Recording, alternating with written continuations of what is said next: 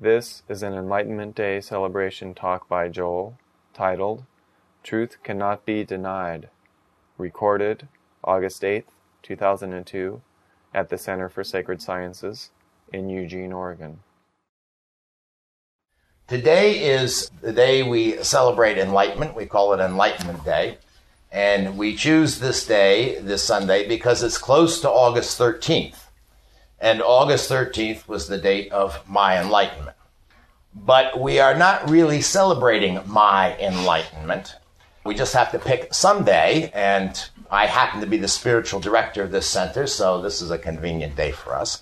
And there are two reasons we're not really celebrating my enlightenment. One is there is no such thing as my enlightenment. There's really only one enlightenment.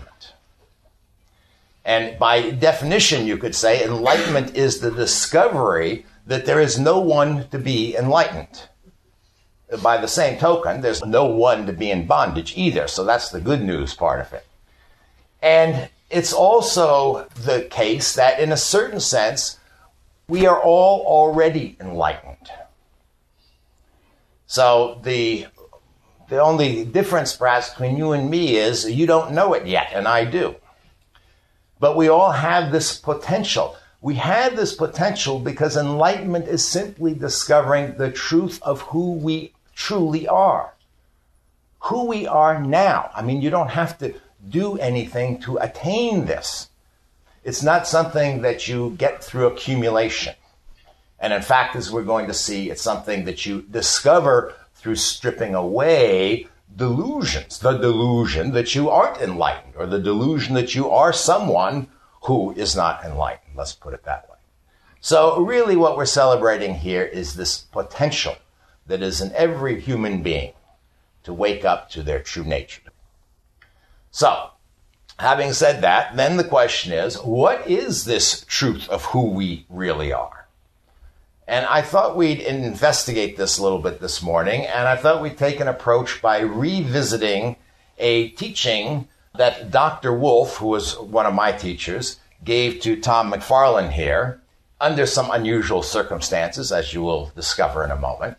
And I've touched on this quite often, and even fairly recently, but I have no tape that really delves into the whole thing, and I think it's really worth it. So let me first introduce you to Tom McFarlane. He's just going to tell you very briefly what the teaching was and the circumstances under which he got them. Go ahead. So about 13 years ago, in the middle of the night in dreamless sleep, there was suddenly lucidity, which basically means that there were no contents in consciousness and my body was still completely asleep. And out of this came a sense of profound presence, and a question arose: what is truth? And this booming voice responded, that which cannot be denied. And then my body woke up, and I was in kind of a shock, or I think I had a cold sweat or something. And I realized that it was unmistakably the voice of Dr. Wolf, as I had heard him on numerous tapes I had listened to. I had never met him in the flesh. He died before I had the opportunity to meet him. But I feel like I met him then for sure, and I got a teaching.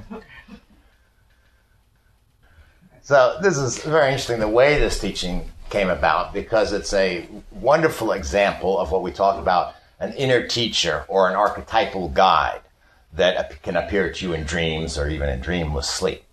And in this case, and in most cases, the guide will dress itself in a form that you are familiar with, that you revere and respect, as Tom revered and respect Dr. Wolf.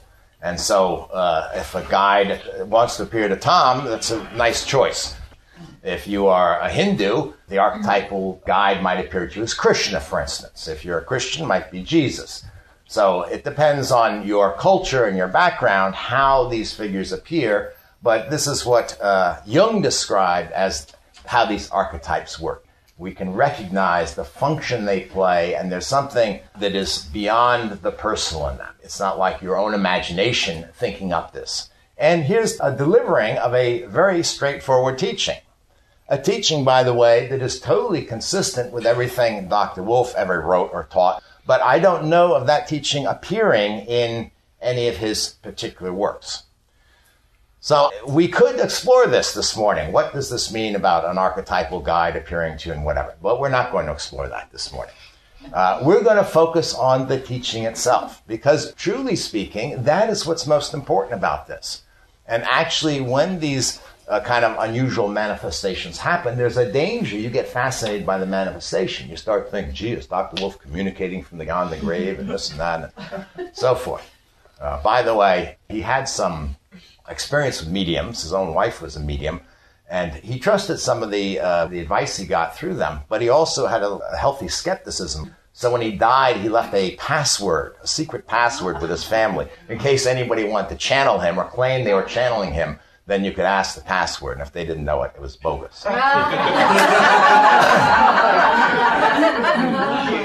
those of you who don't know, Dr. Wolf was very rational, very logical. He was very much a Janani, which means he took the path of inquiry, the path of using the intellect, and the path of philosophy, mystical philosophy. So anyway, this teaching is a very succinct and very pertinent teaching. The truth is that which cannot be denied. Now, there are a few things we have to say about this before we go too much farther. First of all, the truth here is not the truth of a statement about reality, or a theory, or a concept, or an idea. And in our culture, we have this tendency to emphasize the truth of an idea, or a concept, or a theory, particularly when it comes to science. We want to know, is a particular scientific theory true? And the way we do that is we verify it against experience. And then we say, oh, yes, it is true. It is true that light bends with the curvature of space, because you can go out and you can measure a star that should be hidden by another star, and you can see it, and so forth. So you verify that. So we say the theory is true.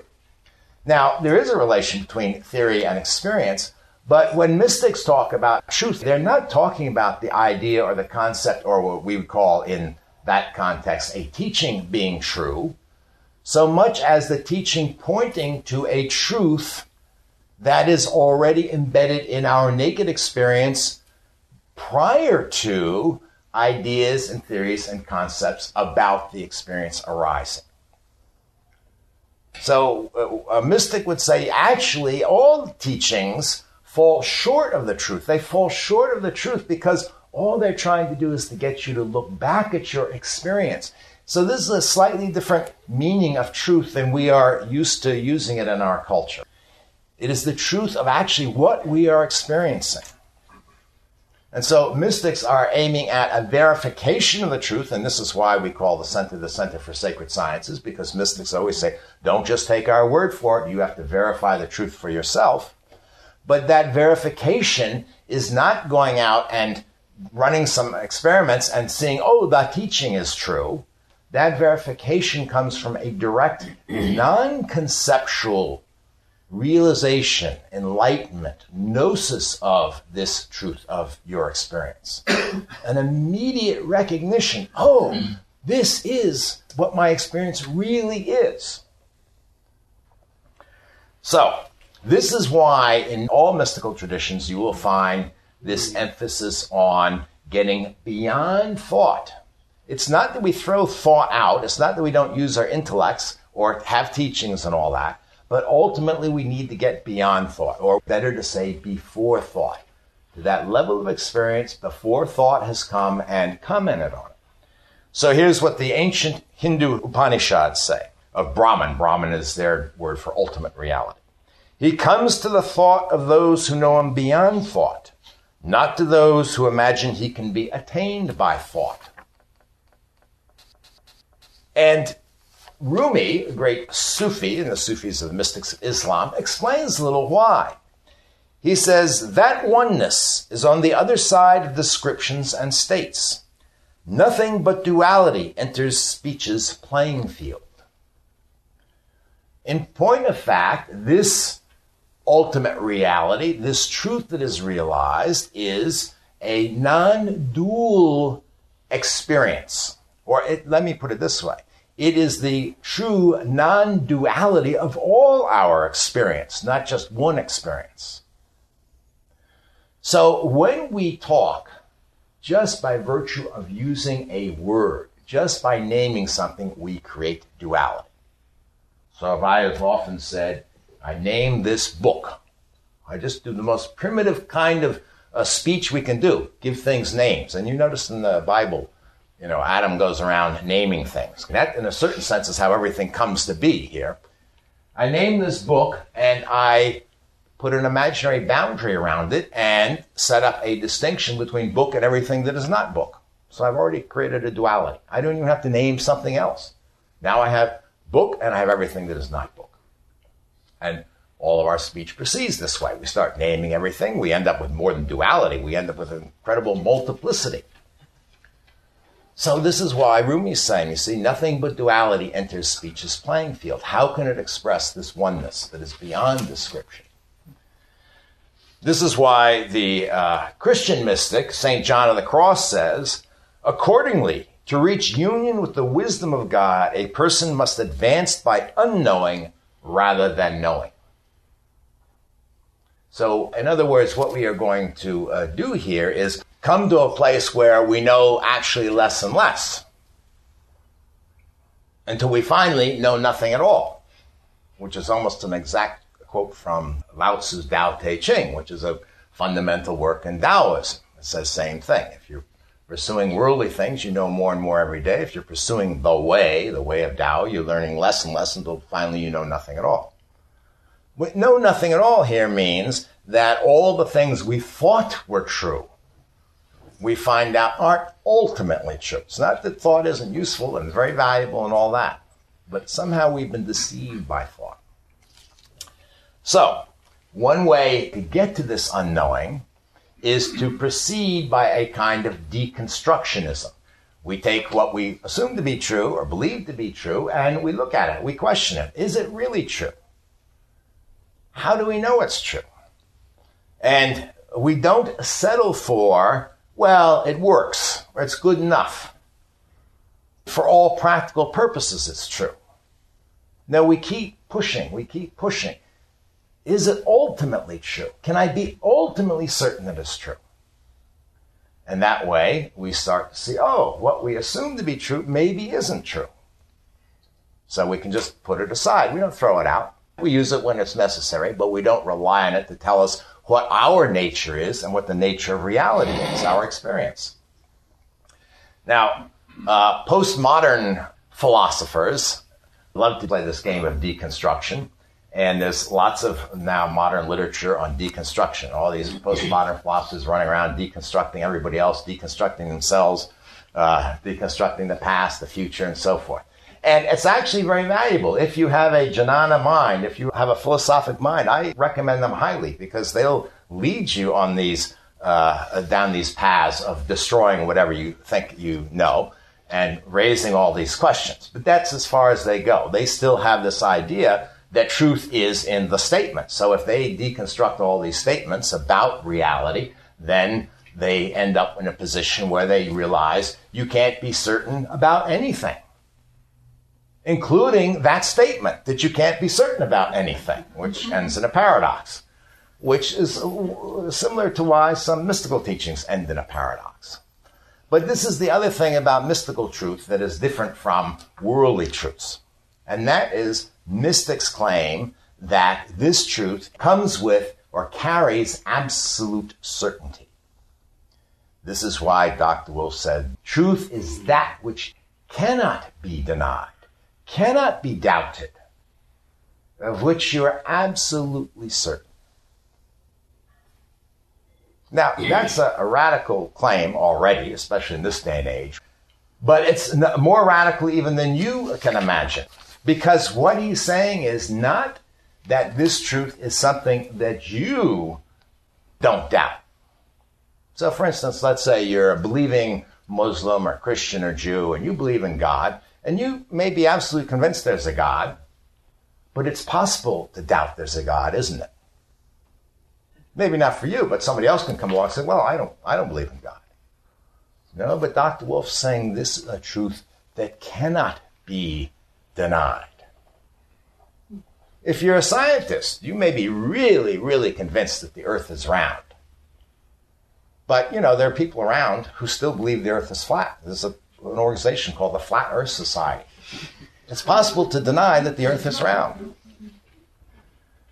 You may be a mathematician, and you can prove Pythagorean's theorem. A squared plus b squared equals c squared. Incontrovertibly.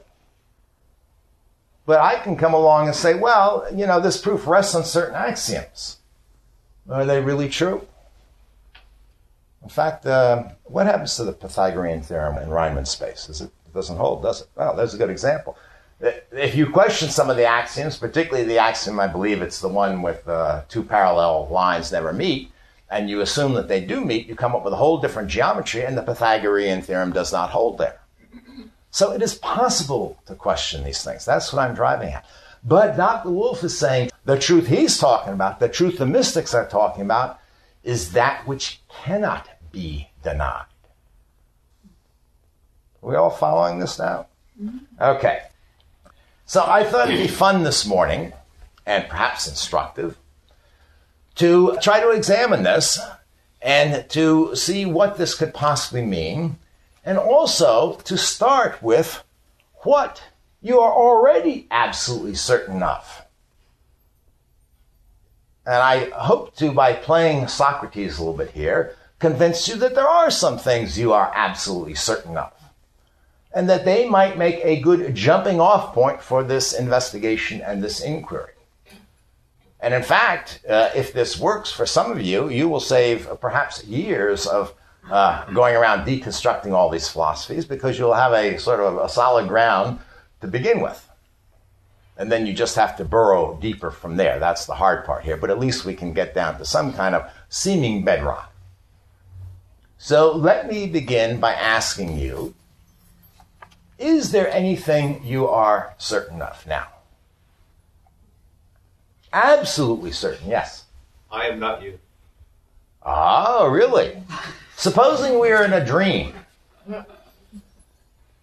Now, when you're in a dream, do you see other characters? Yeah. And when you wake up, aren't they all you? Yeah. Yeah. Well, we might be in a dream right now, so I might be you. There are other reasons I might be you too, but just at that level. I can doubt it, you see. This is my point. All right. You got one. There is consciousness. Are you psychic or something? I was going to say, okay. How many of you are conscious right now? This isn't a trick question. I'm just using language. No, I'm just using language normal. No, we're going to get tricky later. But how many of you are conscious? Okay. Is anybody here not conscious? Look around. Is anybody here not conscious? Are you certain you are conscious? Just aware. Are you certain? Could I convince you in any way that you are not? By any form of logic? No. I couldn't convince you you're unconscious, correct? No. I could convince you? Sure. Yeah. How? What argument would I... What? It depends upon how you define conscious. Well, that's what I'm So saying. what? Yes, we need to have some primitive primal terms here. And I'm not being fancy. You can substitute awareness. Are you aware? Yes. Are you aware of my voice? Yes. Yeah. Does that imply a total awareness? No, I just are you aware? Are you conscious or are you unconscious? Everybody who's unconscious, please raise your hand. No one's unconscious. Okay. Maybe they're all dreaming. Yeah. There's another way of attacking it, because you're asking the I and the you, and you need to also say what you mean by the I and the you. Yes. See, this, she's been around a long time. We're going to get to that, Therese. I got to lead them. See, Socrates doesn't give it all away in the first paragraph. That's why his books, are 800 pages long. I mean, but no, we're going to make progress here. But I mean, this is really, really certain, right? Nobody can deny this. I can deny that you are conscious,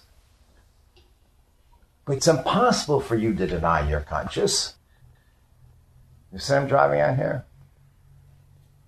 Now, if I think about it, and somebody said, well, it depends on what you mean by awareness or conscious. If I start thinking about consciousness, if I start forming ideas, theories, concepts. Oh, and now I can deny them, right? I might say, well, you know what? Consciousness is some sort of spirit that's locked in this body. You know, that was the primary theory for hundreds of years about what consciousness was. That's not a bad theory. But I can deny it. I mean, it's not beyond doubt. Today, science says, well, consciousness is produced by processes in the physical brain. Well, nobody's ever explained exactly how that happens, so it's certainly possible to deny that. So once I start thinking about this stuff, I get in trouble. I start getting less certain. But the naked experience, I can't doubt.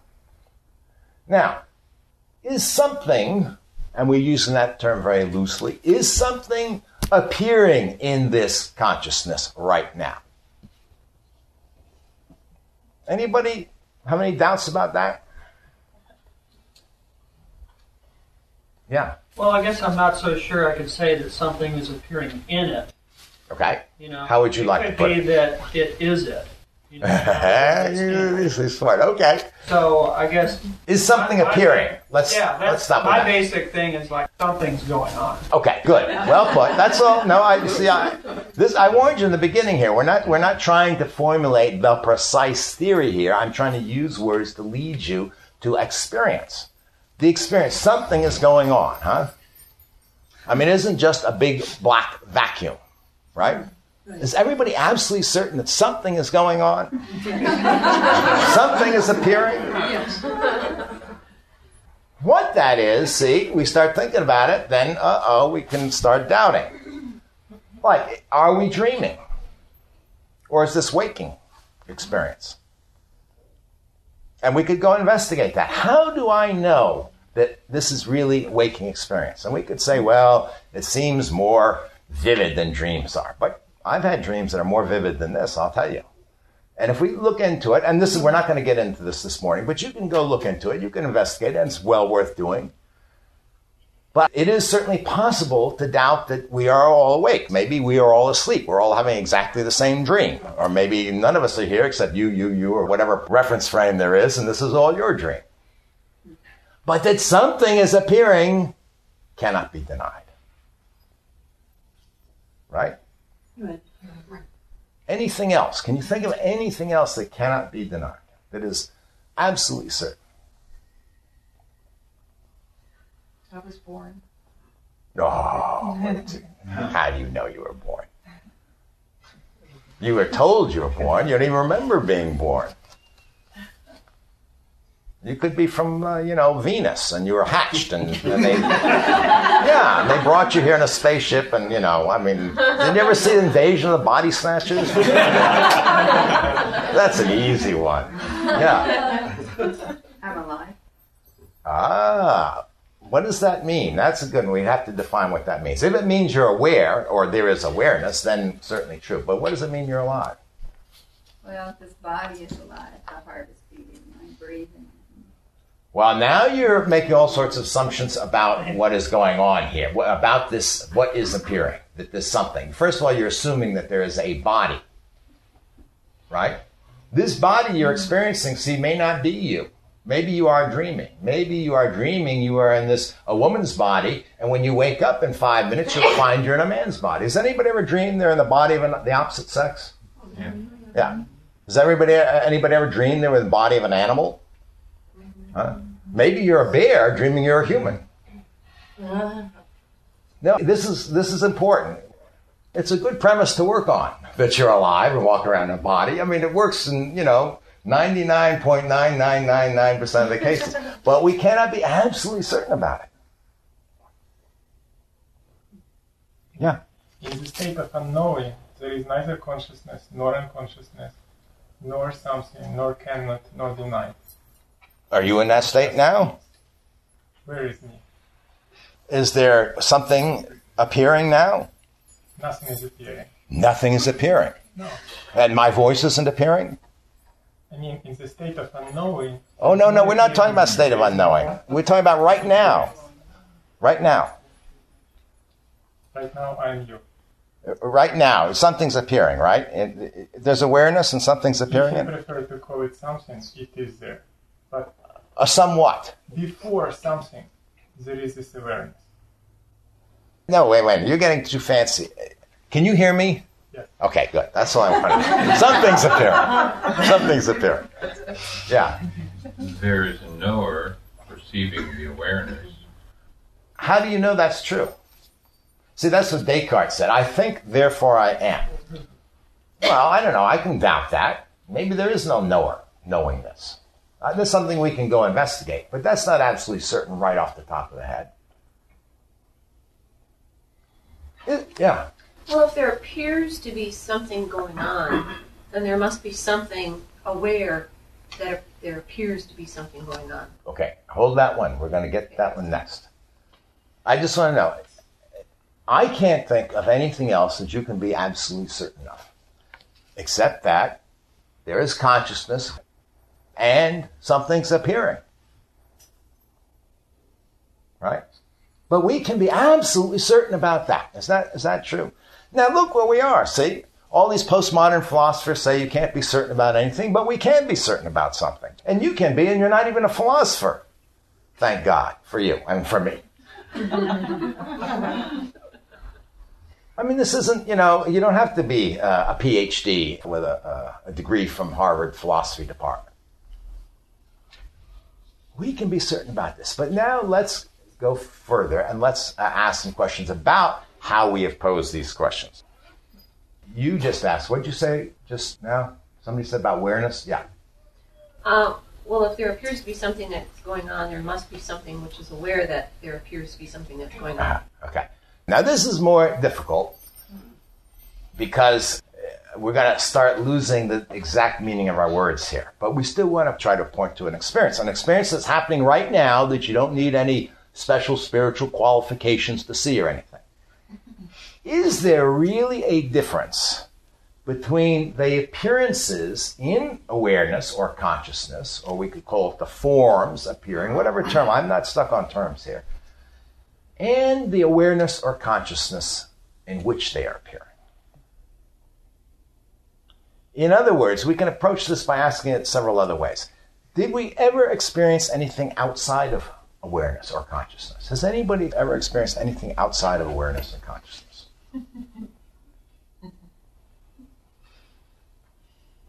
Nobody? Yes, you have. Doesn't there have to be an awareness outside of form to perceive the form? Well, that's an interesting thought, but we are now trying to see if there's any actually difference between the form and the awareness. So here's one example, and maybe we can see it this way. Let's talk in terms of a materialist idea of space and stuff. This gong is appearing in space. It stands in space, correct? Is that true? Now, if it wasn't for space, this gong couldn't be here. It is inseparable from space. Get that? Can you think for a minute? What would it mean to have a gong without space? Wherever this gong goes, it is inseparable from space. It is possible to have space without a gong, but it's not possible to have a gong without space. Is everybody following this? In a certain sense, we think of them as quite different. There's empty space and there's a solid gong. But that's really, as Rumi said, duality in our speech field. In truth, we can't pull the space apart from the gong. We can't pull the nothingness apart from the somethingness, can we? In our minds, it's separate, but I never have an experience of a gong without the experience of space. They go together, always, completely. Yeah. Are you not saying that it's we who make the separation? Yes. Okay. It's just in how we describe it.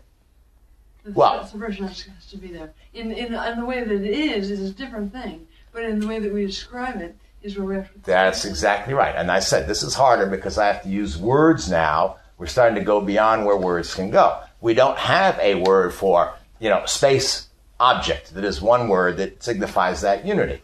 We don't have a word for nothing something that signifies that unity. You see what I mean? And in fact, if we start using words that way, then we start getting paradoxical statements. Another way, and a very common way of describing this within the mystical traditions themselves, and it's cross-tradition, is that it's like an ocean with waves. So our language breaks up the idea of ocean from waves. Right. But we have never have experienced any waves. I'm just talking about water waves here now, or ocean waves, without ocean. And there is no real division. We can't take the wave, and remove it. Sometimes the ocean is completely flat, and there are no waves. That's true. But when waves arise, they're just simply forms of water, of the ocean. They're not something separate. Now, if we really start to look at our experience, this experience of a something appearing in this awareness and the awareness, we might start to directly see, oh, gee, maybe there is no difference between the forms appearing in the awareness and the awareness itself. So we're trying to deconstruct now these very primitive distinctions our language has that we've just assumed to be true. So maybe what I'm saying is, first we thought there were two things we were absolutely certain of. One was that we were aware, or there's awareness, there's consciousness, and the other is something's appearing. But maybe that's not being certain of two things. Maybe that's only being certain of one thing. Consciousness and its forms. I'll try to run it all together to describe that one thing. You see what I'm driving at here? So if that's true, you see, instead of now taking what we're certain of and constructing an idea or a philosophy on it, we're going the opposite direction here. We're trying to dive into what we're already certain of and deconstruct the distinctions that are even in that. Right? Now, let me ask another question. We're getting more difficult because the language gets more difficult and also the assumptions get more firmly rooted here. But here's another one. And some of these you have to go off and investigate on your own. And this is one that most seekers have to do a lot of sustained, prolonged inquiry to arrive at the kind of certainty about that Dr. Wolf was talking about. But let me raise this question for you. Have you ever been unconscious? I know you're not now. I mean, nobody raised their hand. But have you ever been unconscious? Yes. You have? Yes. What was it like? I don't know. Oh. Have you ever been conscious of being unconscious? No, I have not. No. So that has never been your direct experience that you've been unconscious? No, not really. No. Somebody told you. I was told about my That's right. unconscious state. So it could be doubted. It is possible. Sure. Yeah. Well, I can remember when I was not conscious when I was a very small child. You can. What was it like? Well, you're going to laugh, right? No, I'm not. Well, I don't. Maybe. I can't promise. I haven't heard it yet. I'll try not to. I'll laugh too. Okay. Well, I felt merged with the whole world. What we're trying to get to again. So there. But so there was consciousness. There was consciousness. No. I wasn't conscious of being an individual self. But I didn't ask that. I said... Okay. All right. Never mind. Sorry. But you're aware. Are you aware of being merged with the whole world? No, I only became aware of it when I wasn't anymore. Was there an awareness of being merged with the whole world? I don't know. This is why this takes prolonged inquiry usually for most people to see this. Because right now you take a snapshot. You know, you're absolutely certain you're aware. There's consciousness. But what about tomorrow? What about the next hour? What about the next minute? But if you continue to observe ongoing, and you ask yourself, am I ever losing consciousness? And a very good place to observe this is as you're falling asleep and as you're waking up in the morning, because that's where we normally think we lose consciousness. What is really your experience? And I don't want you to take my word for it. I want you to go make the inquiry. Isn't it, though, that all this somewhat, or whatever we're going to call it, appearances, forms, they go out of consciousness? And then maybe some other kinds of forms we normally call dreams come into consciousness. And then they go out. And then there are spaces in between where there is nothing appearing in consciousness. But is it really unconscious? This happens several times, and then what we call this waking world arises back in consciousness. See if you ever experience actually going unconscious. If you want to pursue this from a more philosophical point of view, as we started to do a few Sundays ago, you can ask the question about time. Is consciousness in time, or does time appear in consciousness? Maybe for consciousness there is no time. Maybe time is a construction that we create out of thoughts, all of which appear in consciousness.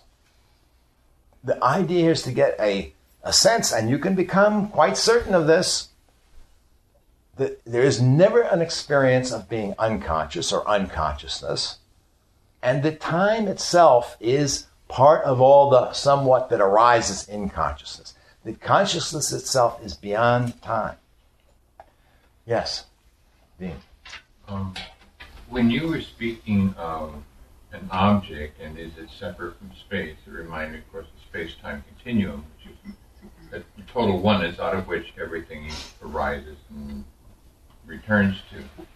But it is a space-time continuum, which implies that time is of the very essence of form itself, and not therefore a construct, because obviously experiments have been done that shows that there's an interrelationship between the movement of time and speed, for instance.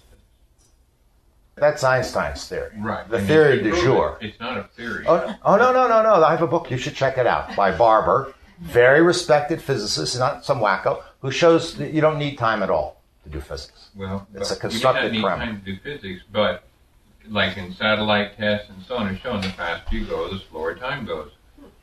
So that if that be true, time is something outside of the observer. No, but if Barber's right, there is no such thing as time. Well, he'd have to talk to the physicist. He is. No, he is a physicist. And, it's certainly not the accepted theory, but it is a theory on the table. It's just as much of a scientific theory as Einstein's.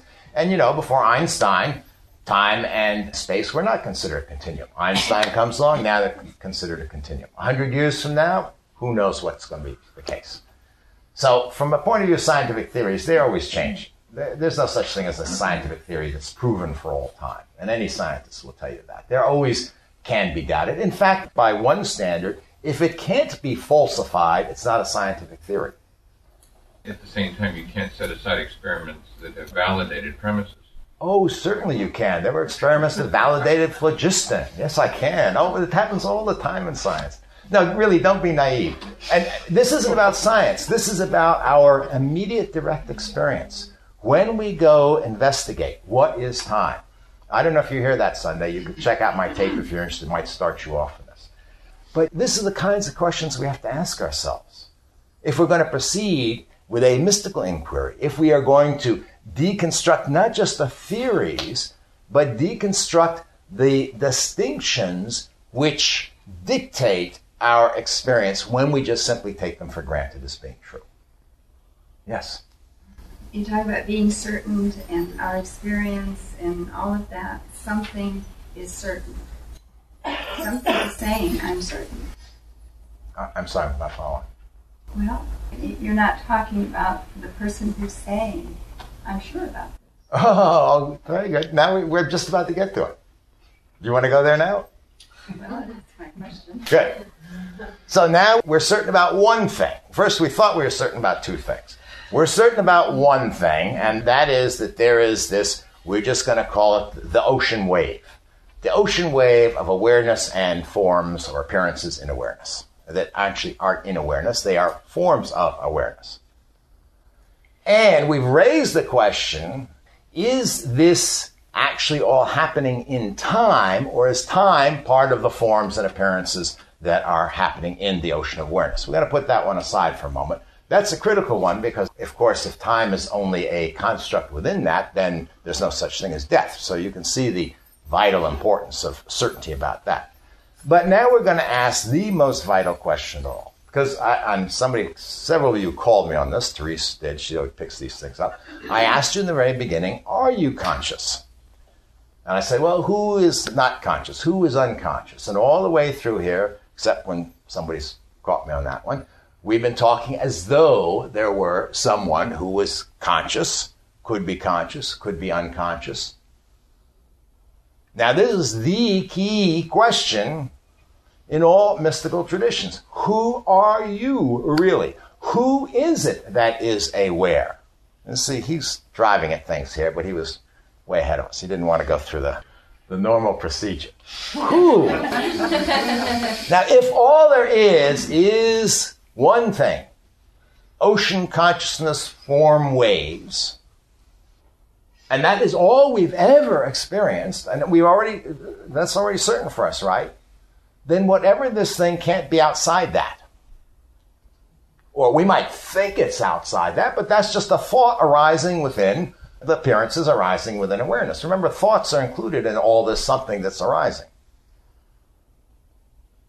If that's all there is, there's never been an experience of something outside that. So then the question is, what thing or collection of things, of forms of consciousness, are you?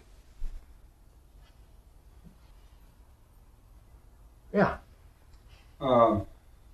If we're like a computer and we create our experience of ourselves as a certain way, and trees is a certain thing, we set up these boundaries, is it possible that physiologically, mechanically, whatever, that this computer has consciousness? And with consciousness, the thing we create does all the creating. Computer dies, then this particular consciousness or awareness dies with it. Okay, now, there's only one thing about all that I have any certainty about. I don't know that they're computers. I don't know there's anything called physiology. Any of that I'm not certain about. All I can be certain about is you're telling me about this, and the only thing you can be certain about is these thoughts are arising in awareness. That you can be certain about. But what the status of the thoughts are, whether that's real, you see, this is my whole point here. That's what takes us off into theory. That's what takes us in the other direction. I'm not saying it's bad to go there. Let's just know what we're doing. That's if you want to be a scientist, you want to be a philosopher, you want to construct a worldview or whatever. You see what I mean? But that's not where mystics go. We're going the opposite direction. We're trying to dig deeper into the foundation.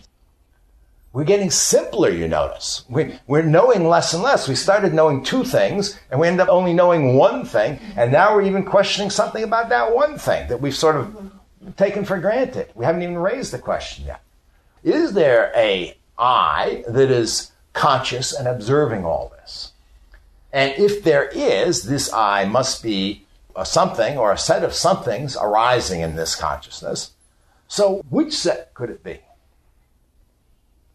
And this then is where a lot of mystical inquiry begins, particularly in the Hindu tradition.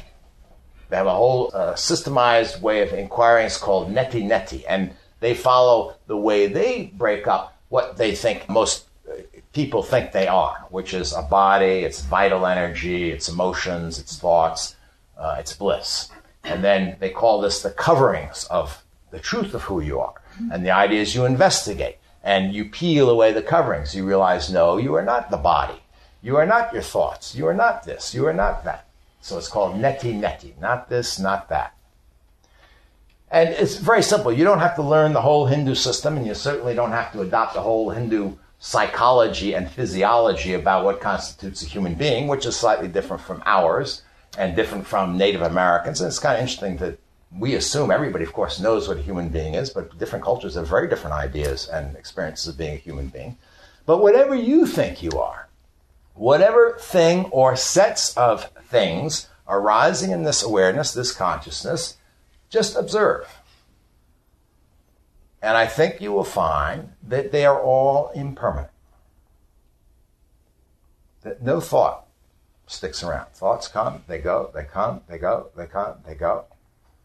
But you are not coming and going and coming and going, coming and going. Emotions come and go, come and go. One day you're happy, next day you're not so happy, next day you're angry.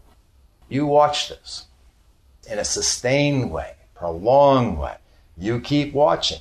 Sometimes you watch very carefully. Sometimes you just have a general sense of this. You keep this mindfulness going day and night. This is if you want to do this inquiry, if you want to arrive at this certainty. And you will see that everything you think you are is impermanent.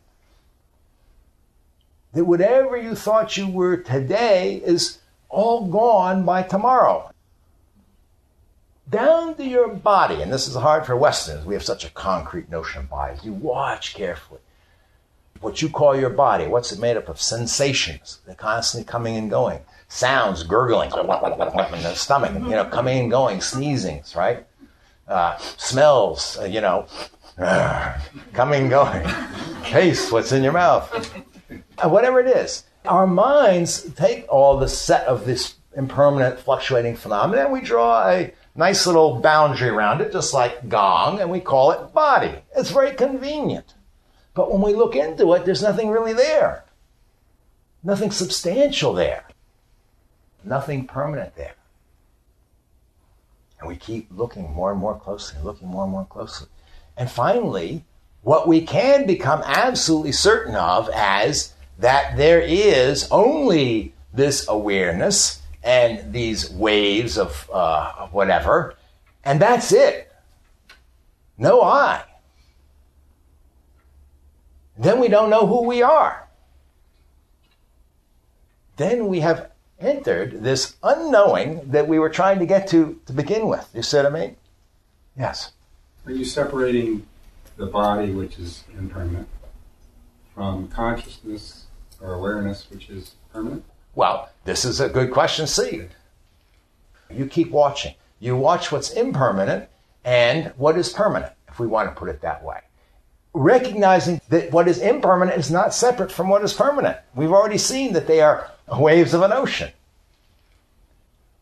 Something is inseparable from nothing. Form is inseparable from formlessness.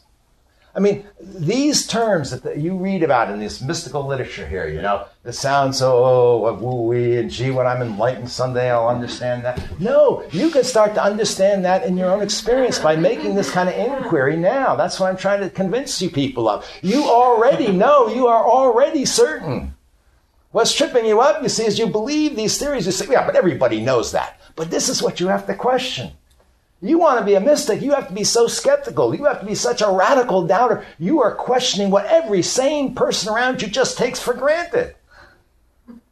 The problem with mystics isn't that they're dogmatists. The problem with is you people are dogmatists. There's some level by which you won't go any farther than that. Well, a time-space continuum and all that. We know that's proved by science, so let's not go there. Let's see if we can make mysticism fit into that. No, I'm saying in your experience, what is the truth that cannot be denied? Dr. Wolf meant that literally. Not what's good enough. In show business, we used to have a saying, good enough for rock and roll. That was musicians are playing rock and roll. They wouldn't spend all that much time tuning their instruments, like you would at a symphony. You got a rock and roll gig. And so, yeah, it's good enough for rock and roll. And then that became when we were mixing TV movies, you don't spend the time in regular features. Say, it's good enough for rock and roll. Well, we do that with our ideas, too. It's good enough for rock and roll. Sure, it's good enough for, getting your car fixed. It's good enough for some medical things. Well, that's iffy. That shifts all the time, impermanent. But, a lot of our ideas, our theories are good enough for rock and roll a lot of the time. But we're not interested in that if you're on a mystical path. We want that certainty. Simone Weil, a great Christian mystic of last century, said, belief isn't worthy of God. Only certainty will do. Yes? Who wants the certainty? Who wants the certainty? Oh, if you don't want the certainty, then you wouldn't be on a mystical path. That's not my question. Oh. It's the same question I asked before, and maybe you answered it. Oh, no. I didn't get it. Yeah, no, right. That's exactly right. You ask that question when you get to this point. Who wants the certainty? Who is it that is observing? I mean, when we start looking at the who am I, we go through all our phenomena we normally think we are. Our body, sensations, motions, thoughts are going, And then we start asking, well, who's observing all this? Who wants the certainty? Who wants to know? Who wants to be enlightened? Yes, all those questions come up. They're all part of the inquiry. But in a mystical path, the inquiry is always about turning inward and going deeper rather than saying, oh, I've got an idea about who might want to know, and then going outward and letting thought take us outward. Do you see the difference I'm talking about? So, anyway, this is how a little teaching like truth is that which cannot be denied, can have a profound import if we will really take it seriously and if we will really follow it. It leads us on this path of inquiry, and the interesting thing is it leads us from what we are already certain of. If we just come to that level, make sure it's a certainty that cannot be denied, and you're on firm footing. And you can get there quite quickly. You don't have to take anybody's word for it. And then just keep pushing, keep pushing. If it's hard for you to get there that quickly, then you have to, read through Plato's Parmenides and Nagarjuna, and you'll have to deconstruct philosophy and all your ideas and read about science and quantum mechanics and paradigm revolutions and, so forth and so on. But you can save yourself a few years. Yes. Excuse me. This deconstruction sounds almost like a retreat from a search for validation. Almost like you get to a point where it doesn't matter. You don't challenge, you don't need to know. It's only the constructs that we make for practical reasons. We don't have to question if they're valid or not, or by what position or space or relative to what. Well, first of all, it's not you don't care. I mean, in my experience, no one ever does this inquiry unless they care passionately, because it takes a lot of work, it takes effort. This afternoon, I'll guarantee you, by 5 o'clock tonight, most of you have forgotten about this. You won't be watching consciousness awareness, and you won't be watching how everything's arising and passing away. You'll be involved in making dinner, and maybe it'll occur to you, say, gee, maybe I should stop for a moment. What am I absolutely certain about this experience right now? Well, there's awareness. And then there are all these phenomena passing away. That's fine. But, only somebody who's really interested will actually do this. I mean, we don't care about clutching where we're coming from. That's right. Wherever you land, you want to turn right around and look at that and see, can I really be certain about everything about that? And you'll usually find some hidden little assumption there, like the assumption that you are conscious, that then you can zero in on that and say, well, I can't even be certain about that. So you're deconstructing. In a place where you have let go, and you picked a very good word, where if you have let go of all ideas, concepts, theories about the nature of who you truly are, when you truly do not know, and do not know, I must say, means not that you know that you do not know, but that you do not know. It's not necessarily a pleasant place to be. People deceive themselves. Well, I don't know anything. They're very proud of that. That's a nice place to be. I mean, you don't know. And that's the way mystics describe it. This path leads to bewilderment. It leads to unknowing. In that space, that is where it becomes possible, and there are no guarantees, possible for a realization to dawn that you are this ocean wave.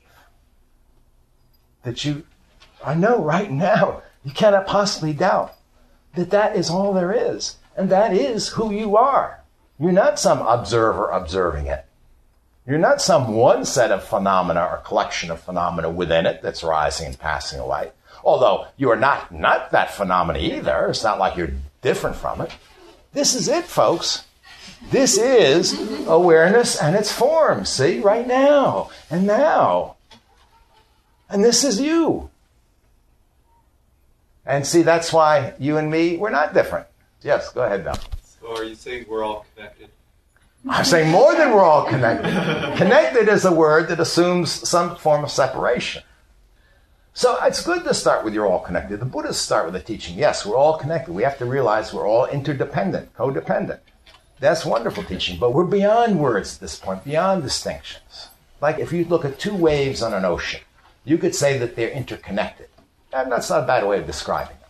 But more profoundly, they're not interconnected. They're just ocean. You see? Now, if that's all there is, and if time and everything else is part of the phenomena of this, but all this is beyond time, that's what alleviates suffering. You don't really die. How could you possibly really die? Really? Actually, it's a funny way we all know this. We have this hope that we'll never die, and there's a truth to that. Unfortunately, we think I hope this body will never die, and you're going to be sadly disappointed. But there's a real truth to this. We hope we could attain absolute happiness. We have this intuition that it's possible. We're certainly not certain of it now. But you know what? We're right. Only we're not going to attain it, by, having one of those KO4 plans so that we can retire nicely. That won't hurt. But you're going to lose that. You're going to be disappointed. KO4. What is it? 401k. 401k. Okay. You can tell I don't have one. But I do have some money in the stock market. I've been keeping an eye on it, I'll tell you. Well, let me put it this way. See, this is where time is useful. I had some money in the stock market. Anyway, so that's the point. It is so obvious. It is just what there's absolutely no doubt about right now. That's just what we're trying to get to. Then you know the truth that cannot be denied, and then you know the status of the truth of various ideas and concepts. And then everything turns around. You see them all as part of the play of this. And it's fascinating. And it becomes very important. Not crucially important, but very important what ideas are right in a particular context, because they're all relative. So what are we talking about? Yes, it's important to know. You got a pain in your belly. It's important to know whether you've got a burst appendix, and if you don't get to the hospital in a certain amount of time, you're going to die, or you just need a little Malox, you know what I mean? That's important to know. It's not ultimately important. Your happiness doesn't depend on it, but it's important to know. It's quite fascinating about quantum mechanics. What is the relationship between particles and waves? It's very intriguing. It's like a puzzle. And people get, it's like being a detective. I love detective movies. Jennifer and I, we're always looking for a really good detective movie. If you know a good one for us, we have high standards now. Really good whodunit. Fascinating. Yes. So, question about the motivation of pursuing this. I have a sense that there's a great joyous sense of freedom from being shackled to these constructs. Okay, just wondering, is this something that we do because it's there, like climbing the mountain, or we do it because we expect to attain something? Your answer. The only kind of answer that I could give are poetic, metaphorical answers. But actually, they also contain a kind of a naked truth about them. Why do kids like to play hide and seek? If you think about it, it's kind of a silly game, see? So there's this one person, and everybody else goes out and hides, right? I remember, I don't know how old it's about. 7, 8, is that about the right age for hide and seek? You people have kids. Mm-hmm. And then they all go hide behind bushes or stuff. And then it's usually an adult or an older child, I think it was in our case anyway, would say, count to 10 and I'm going to come get you, right? And then they will go around, looking around, and you're hiding there, and you're trying to be very quiet and still and not get recognized. And they're trying to recognize you. And they come out and say, oh, there's Joel. I see Joel. And it's a fun game. It's fun for the kids, especially. I think if it's an older kid, it's fun for them, too. Just for the sheer joy of doing it. That's how we do it, right? I mean, you don't get money donated to your 401k plan for it, or there's no ulterior motive. Somehow kids thought up this game, they love to do it, and it's fun, and it's perennially fun. Well, there's less suffering. What?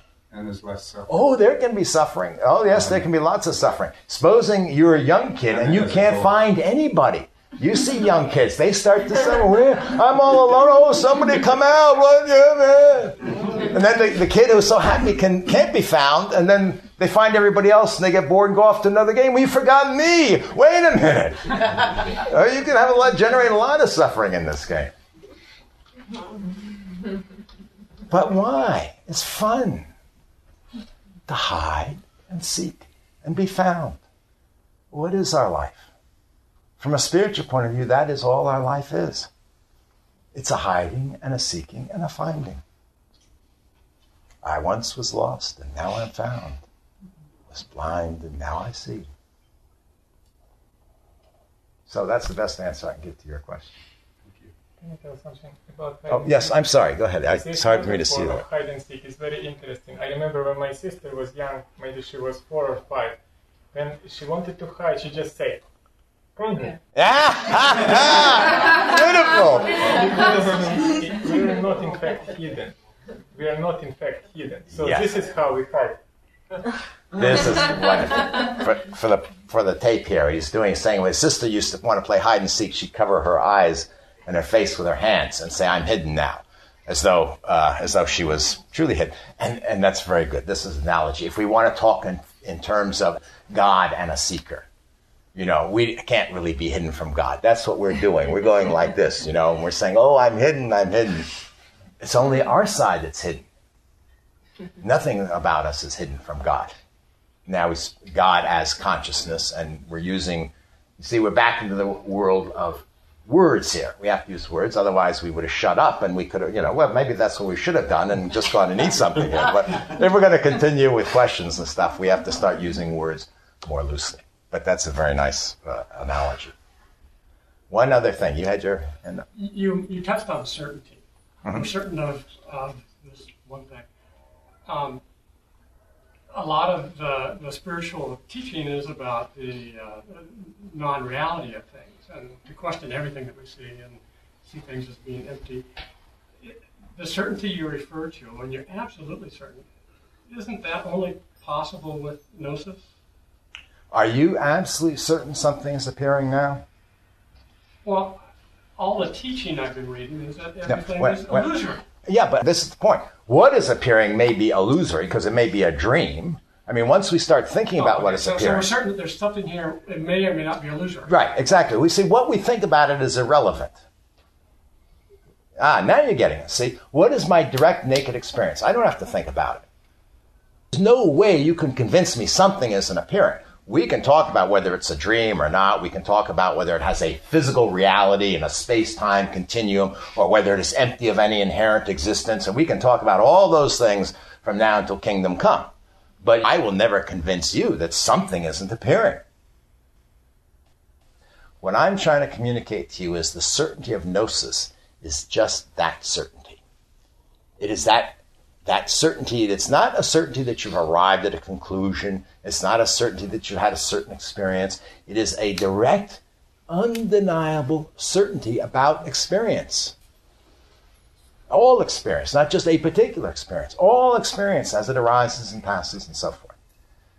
So it's very earthy. That's what I'm trying to get at here. Do you know what I mean? It's below all these thoughts. It's below all these theories. It's extremely direct, but it's extremely earthy and concrete. It's not some airy-fairy, woo-wee, when I'm in samadhi and I'm going to, see all the karmas of all the beings of the world. It has this quality of, what brass tastes like? Use a little salt.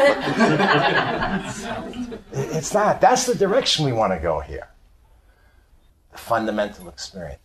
This is why they say, everything tastes of truth. Everything tastes of emptiness. I love that one. And that's not just Buddhist. Meister Eckhart says everything tastes of God. It's got that quality. That's the direction we have to go. Not out into space. Samadhi can be an interesting experience.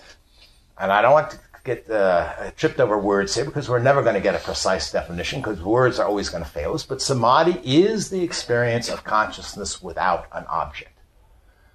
That is, nothing is arising and there is consciousness. If you don't believe that there can be just pure consciousness, you can test that. There are techniques, meditation techniques that will take you into samadhi and you can see for yourself, or you can practice becoming lucid in dreamless sleep and you will see for yourself. There is just pure consciousness. So let me leave you with that. Did you have one last? Yeah, just without concept. Consciousness without an object, we can understand that. But consciousness without the trace of a concept. Well, in this definition, a concept is an object, in Wolf's definition. Yes. It's true that Dr. Wolf's book, Consciousness Without an Object, also has a tag on it that says nor a subject. That's correct. And that was always his full statement. That's very important. Yeah. Consciousness without an object and without a subject.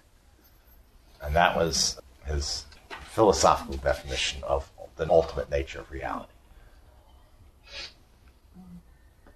All right. Let's bring the formal part of the morning to a close. And until we see you again, have a wonderful break and peace to you all.